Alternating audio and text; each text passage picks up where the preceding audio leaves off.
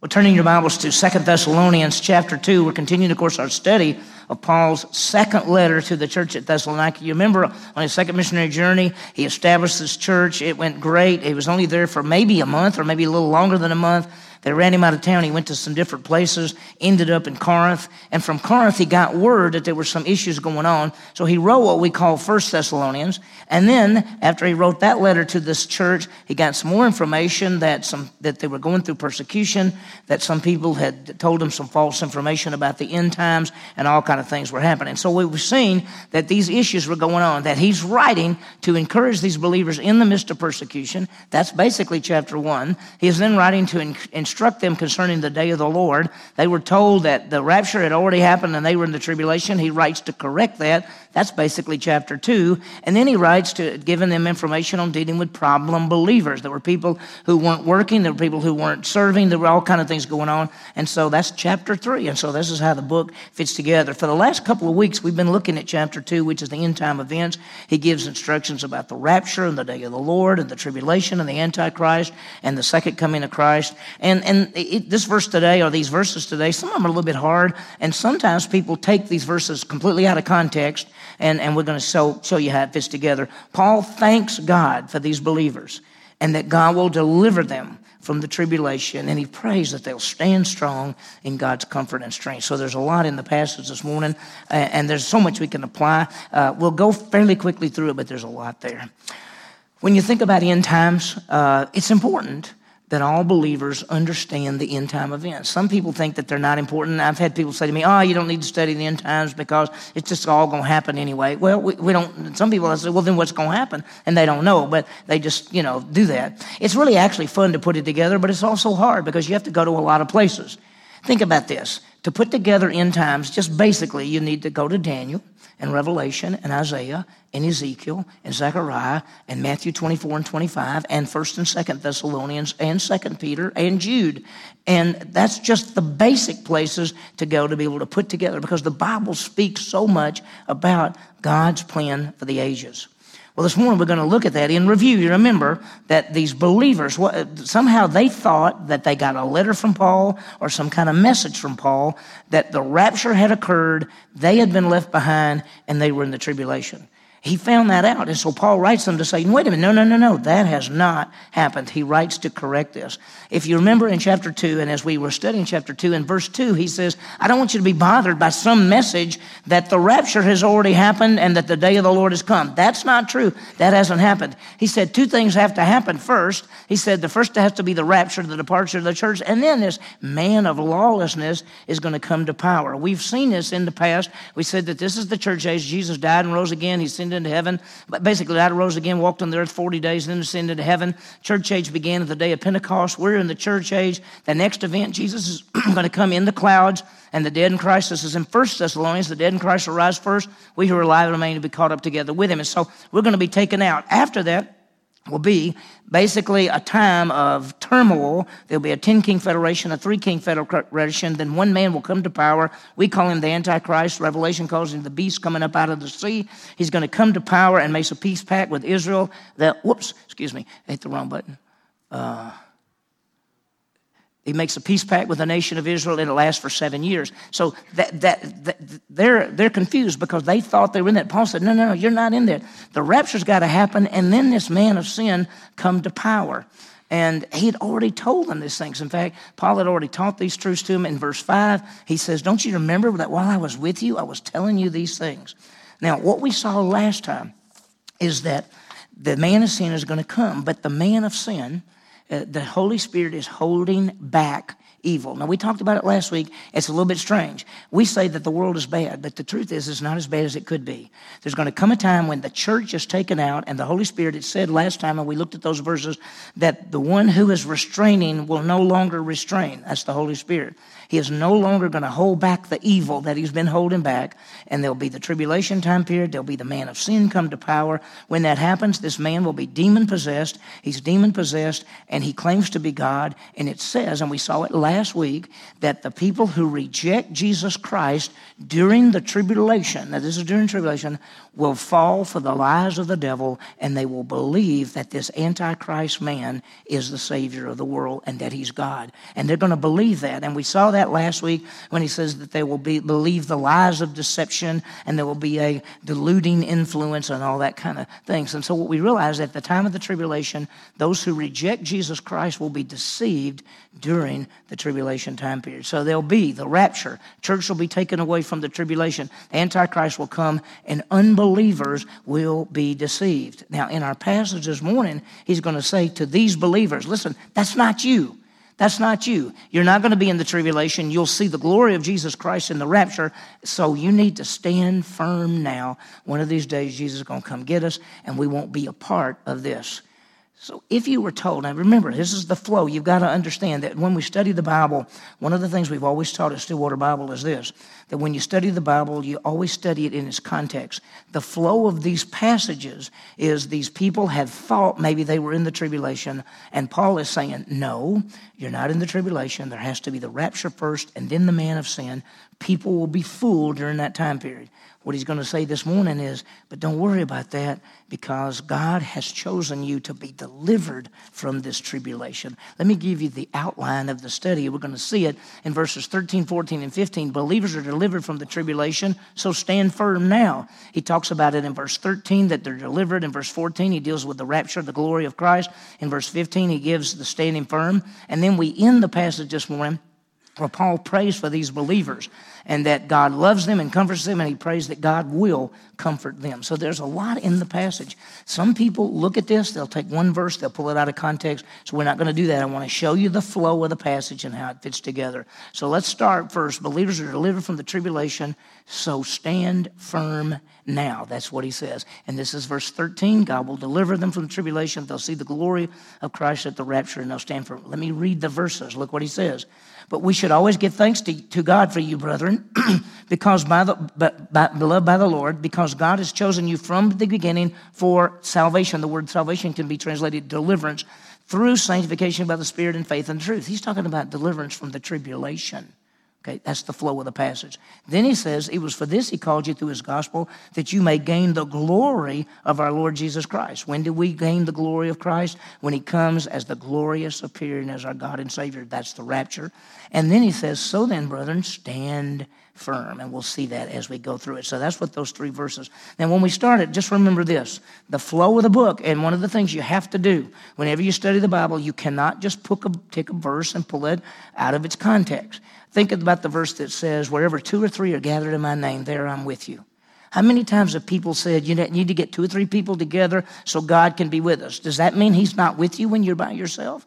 Of course not. And if you look at the context of that passage, that whole passage is talking about church discipline. And he's saying when people gather together, the 2 or 3, and make a decision church discipline-wise, that's the way it's supposed to be done. It has nothing to do with saying, let's get 2 people together so Jesus will show up.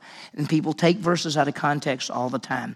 So let's look at verse 13. Just remember, in the flow, that there's going to be a rapture. Then there's going to be the tribulation. And during the tribulation, there'll be the Antichrist.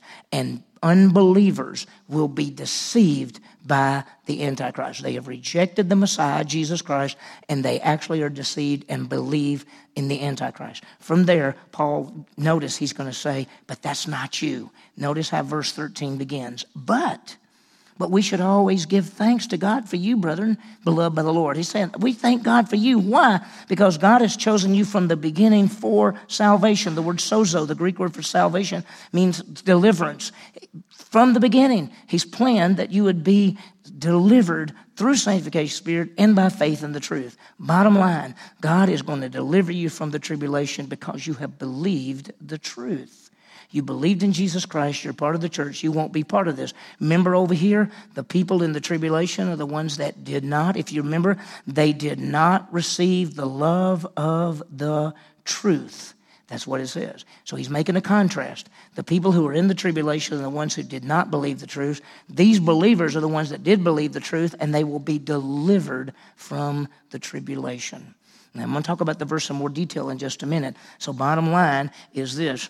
that they're set apart by the Holy Spirit in faith in the truth. That's how the verse reads, so that when they believed the truth of Jesus Christ, they were set apart in Christ, and they will be delivered or saved from the tribulation. That's the flow of the passage. If you take the verse by itself, you might think it's saying something else, but you have to look at the flow of the passage. Now, let me say this. There are two ways you can take this passage, this verse, because let me read it again. But we should always give thanks to God for you, brethren, beloved by the Lord, because God has chosen you from the beginning for salvation. And then how? Through sanctification, Spirit, and faith in the truth. So there are two ways to take this. What is the salvation that he's talking about there? And the two ways are salvation from the tribulation. Now that's the actual best translation or the best interpretation, because that's the flow of the passage. He's been telling them about the tribulation. They're not in the tribulation. Here's what's going to happen in the tribulation, but God has chosen you to be delivered from this. That's the best way to take the passage. You could take the passage and you could say maybe he is talking about eternal life salvation. Maybe he is. If he is, the bottom line is, how do you have eternal life salvation? Because you believed the truth and you're set apart. So either way, it comes back to faith in the truth and you're delivered. Either delivered from the tribulation or maybe you're given eternal life salvation. Now, the best way to take the passage is you're delivered from the tribulation, because that's the flow of the passage. I know people who will turn this verse by itself, have no context, and say, this verse says that you were chosen for salvation, and then they don't even read the last part of the verse. So when we look at it and we look at the flow, I think the best way to translate this passage is God, we ought to thank God for you because he has chosen from the beginning that you would be delivered because you had believed the truth and you would not go through the tribulation. That's the best way. Now, let's look at the word salvation for just a second, because that's God's plan for those who believe the truth are set apart by the Holy Spirit and will be saved from the time of the tribulation. That's the best way to take the passage. When you think about it, the key word here is salvation, because what does salvation mean? Every time people see the word salvation, most of the time people go, oh, salvation, that means eternal life salvation. I want you to understand something. The Hebrew word for salvation, there's a bunch of Hebrew words for salvation, but over 80% of the time in the Old Testament that the word salvation is used, it's talking about a physical deliverance from an enemy, 80% of the time. When you get to the New Testament, it's a less percentage, but many, many times in the Bible, when it says salvation, it means a physical deliverance, but it also could mean eternal life salvation. It could also mean Christian life salvation. It could also talk about what we call glorification future. So anytime you look at a passage and you see the word salvation, you cannot assume that every time it says salvation, it means eternal life salvation. I think in the flow of this passage, the words for sozo and salvation is referring to deliverance from the tribulation. And that's a great truth. And by the way, that's true for all of us. Any of us in this room who have put our faith in Jesus Christ as Savior, we have believed the truth, we've been set apart by the Holy Spirit, we will be saved from the tribulation. You're not going to be in it. We've talked about that a lot when we did the book of Daniel and all the end times, and we saw that one day Jesus is going to come take us out, and we won't be part of that tribulation time period. He has saved us from that. And so when he says from the beginning, I think he's talking about the beginning of that, the fact that they believed that they are saved. Saved from what? Saved from the tribulation. I think that's the best way to take the passage. And so that's the setting. So bottom line, when they believe the truth, they are set apart by the Holy Spirit to be delivered from the tribulation. That's what he's telling them. Remember, the reason he wrote the letter is they thought they were in the tribulation because of the great persecution. Oftentimes, we realize that God says, I'm going to deliver you from the tribulation. Listen to this. This is in 1 Thessalonians chapter 5. He had already written to them, and here's what he says. For God has not destined us for wrath. The wrath there is the tribulation, but to obtain salvation through our Lord Jesus Christ. He's not talking about eternal life salvation. He's talking about salvation from the tribulation. So he's already talked about that in the first letter in chapter 5. So just remember that when you see the word salvation, you have to say, okay, what does the word mean there? How does it fit in the context? Is it past salvation? Is it present salvation? Is it future salvation? Is it salvation from an enemy? Is it salvation from the tribulation? Is it salvation from being separated from God forever? How does it fit together? Now, let me just say this. If you were to say, well, I want to take it the other way, I want to say that it means that God saved me through sanctification by the Spirit and faith in the truth, and I want to take it as eternal life salvation. I'd say, okay, if you want to. I don't think that fits the context. I don't know why all of a sudden he talks about that right in the middle of the tribulation part. But if you do, it still goes down to the fact that the reason that a person is saved is because they believe the truth. It says faith in the truth and sanctification of the Spirit. So either way, it's by faith that you're delivered, either delivered from the tribulation or delivered and given eternal life, either way. So it's the same for each of us in this room. If we put our faith in Jesus Christ as Savior, not only are we delivered from eternal separation, but we are delivered from the tribulation. Now, I want to stop and throw one other thing out. There are people who take a verse like this, and they say God chose people for salvation, meaning he picked people out. There are people who believe that out of all the people in the world, God just says, I'm gonna pick some out to be saved, and I'm not going to pick these people out. That's what they say. It's called election. Now, let me just say this to you, that election is a little bit confused by a lot of people. Or let me put it this way, it's really confused by a lot of people. When you look in the Scripture, you're going to find that almost in every aspect of election, it's election for service, not for salvation. We get a magazine called Grace and Focus. We just got the issue in yesterday. It's out on the table out there. If you'd like a copy, get it. One of the articles in there is chosen by God, and he's talking about chosen for service, chosen in Christ. So I want you to understand that. One of these days, I think in our grow groups, I think I'm going to do about a 3-part study on election and that kind of thing, because there's so much confusion. There are people who are teaching that God decides that he's going to just pick a few people to be saved, and the rest he's going to send to hell. And so here's the real question, and this is what I want you to think about. Does God pick people for salvation? The answer is no, he does not. And some people say that he does, but he does not. Does God do that? Does he pick out some and others? The bottom line is this: God so loved the what? The whole world, that he gave his son to die. And whoever does what? Believes. Does he just pick certain people? Let me show you something. Does God just pick certain people for salvation? No. God wants all people to be saved, not just some. Look at 1 Timothy chapter 2, verses 4, 5, and 6. It's talking about God who desires all men to be saved and to come to the knowledge of truth. Why? There's one God and one mediator between God and men. That's Jesus Christ. And Jesus did what? Gave himself as a ransom. That's a payment for all people, the testimony given at a proper time. 1 Timothy says God doesn't want anybody to be lost. He wants all people to be saved. He is the Savior, Jesus Christ. He is the one that died for all people. So when somebody tells you that God's decided he's just going to pick a few people, the answer is no. 2 Peter 3:9 says God's not wanting any to perish, but to come to a knowledge of the truth. Listen to this. God so loved the world. Hebrews 2:9, Jesus Christ tasted death for every person. 1 John 2:2, he is the satisfactory payment, not for our sins only, but for the sins of the entire world. Jesus Christ died for all people, wants to save all people. He doesn't just pick out a few people. So understand that. And so when a person takes a verse like this, pulls it out of context, doesn't look at the flow, they can try to make it say anything they want to say. So what happens? He says, you're not in the tribulation. God has decided, because you believed, you had faith in the truth, that you will be delivered from that. The next event is going to be the rapture. And so he's told them, the rapture's coming.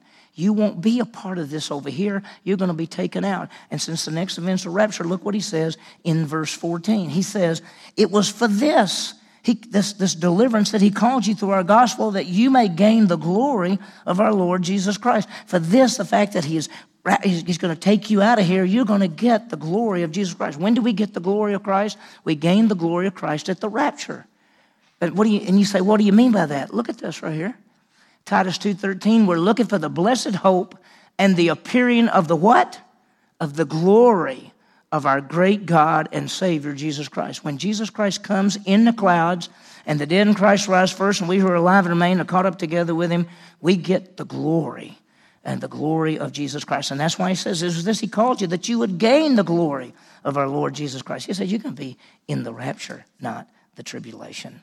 So it's a powerful thing. We gain the glory at the rapture. So there will be the rapture and the deliverance of these believers. So what does he tell them to do? So then, since this is all true, what does he say? Stand firm. Stand firm and hold to the traditions which you were taught, whether by word of mouth or by letter from us. He says you got to stand firm and hold to the traditions. By the way, the word traditions doesn't mean like, our tradition is we always do this on second Tuesday of the month. Now, that's not what he's talking about. The traditions, he's talking about the Bible, the Scripture. He says, stand firm, holding to the traditions by which you were taught, the truths of the Scripture which you were taught, either by word of mouth or by letter. He taught them. He told either what he told them, 2 Thessalonians 2:5, he says, don't you remember I told you this? Or what he wrote to them, 1 Thessalonians 5:27, he basically says, so read the letter that I have written to you. And so he says, stand firm. God has planned to save believers from the tribulation and see his glory at the rapture. So we are to stand firm on the word of God, knowing that we'll not go through the tribulation, but we'll see Jesus at the rapture. That's the best flow of the passage. He ends with a prayer. And there's so much in it, but we're just going to touch on it just barely. He prays for these believers, and notice what he says. Now may our Lord Jesus Christ himself and God our Father, who has loved us and given us eternal comfort and good hope. And he says, may Jesus Christ himself and the Father. He's asking both the Son, Jesus, and the Father. He's praying to them. He says, may God do this. May Jesus do this. May the Father do this. And what does he say? He has loved us. He has given us comfort. And he has given us good hope, all based on his grace. He has so loved us, he sent his Son. He has eternal comfort because we're not going through the tribulation, but we have eternal life. He gives us good hope as we look forward to the future, the blessed hope and the glorious appearing of our Savior. And with that in mind, here's the prayer. May God comfort and strengthen your hearts in every good work and word. He wants us to be comforted. Listen, if you thought you were in the tribulation, and it was horrible, and it was horrible, they were being persecuted all over the place, and you thought you were in the tribulation, then Paul writes and says, you're not in the tribulation. The rapture's going to come first. You're going to be gone. Then there's going to be that tribulation. So you need to stand firm. And the God who comforts us, may he give us comfort and strength now. And then notice what he says. Comfort and strength your hearts in every good work and word. Our good work and our word, our works, that's our deeds, our words, that's our message. He says, and whatever you're doing in word or deeds, Colossians 3:17, whatever you do by your words, that's your message, or your deeds, that's your actions, do it all in the name of the Lord Jesus Christ. So it's a very powerful truth. May we all be comforted and strengthened by God in our message, that's our words, and in our deeds, that's our works. So let me put it together for you because it's a hard passage. Paul reminds the Thessalonians that God's plan is to deliver them from the tribulation. They will see the glory of Christ at the rapture. They are to stand firm based on the Bible. Paul prays that God will comfort them and strengthen the Thessalonians in their words and their deeds. That's a very powerful truth. So let me give you some applications that we can apply from this. Number one, as believers, may we realize that God has delivered us from the coming tribulation. You know that, right? Do you in this room know that you're not going to be part of the tribulation? Understand this, that the unbelievers will be deceived in the tribulation. When Jesus Christ comes and gets us and we're gone, there's going to be a terrible time on the earth. There's going to be that 10-king federation. There's going to be the one king comes to power. He's going to claim to be God. We already saw in Thessalonians that he puts his idol up in the temple and claiming to be God. And the people who reject the true Jesus Christ, that reject him, they will believe this and fall for the lies. The unbelievers will be deceived. But We will see the glorious appearing of Jesus Christ at the rapture. We will gain the glory of our Savior, Jesus Christ. And so he's come, and think about this, as believers, we will be taken out. We will not be in the tribulation. Remember this great truth. And sometimes we just want to make sure we say it a number of times. The greatest message of all is that Jesus Christ is the Son of God. And he died on the cross to pay for sin, and he rose again to conquer death. And whoever will believe in him will have faith in the truth, will believe in Jesus Christ. He is the way, the truth, and the life. Whoever believes in him will never perish, but have everlasting life.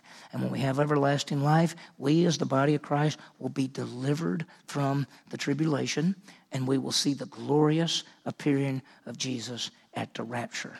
And that's what we see. And as we talked about it over and over, this is what we're waiting for.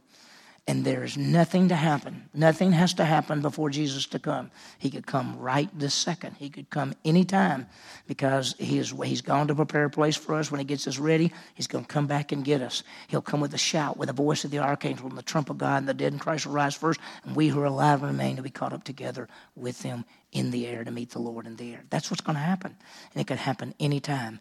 We have been delivered from the time of wrath on the earth. We are delivered from the tribulation time period. So that's what's happened. The second thing, the second application is let's stand firm living by the Word of God. We have to stand firm. We have to believe the truths. We have to understand how the Bible fits together. And that's why it's so important that you study. And that's why we study. That's why we go book by book, verse by verse, passage by passage. It's called expository teaching.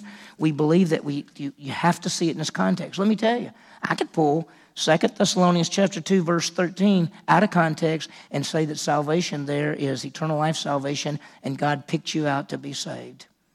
I could say that if I don't have the context, if I don't know how it fits together, if I don't read the rest of the verse, if I don't put the whole context together.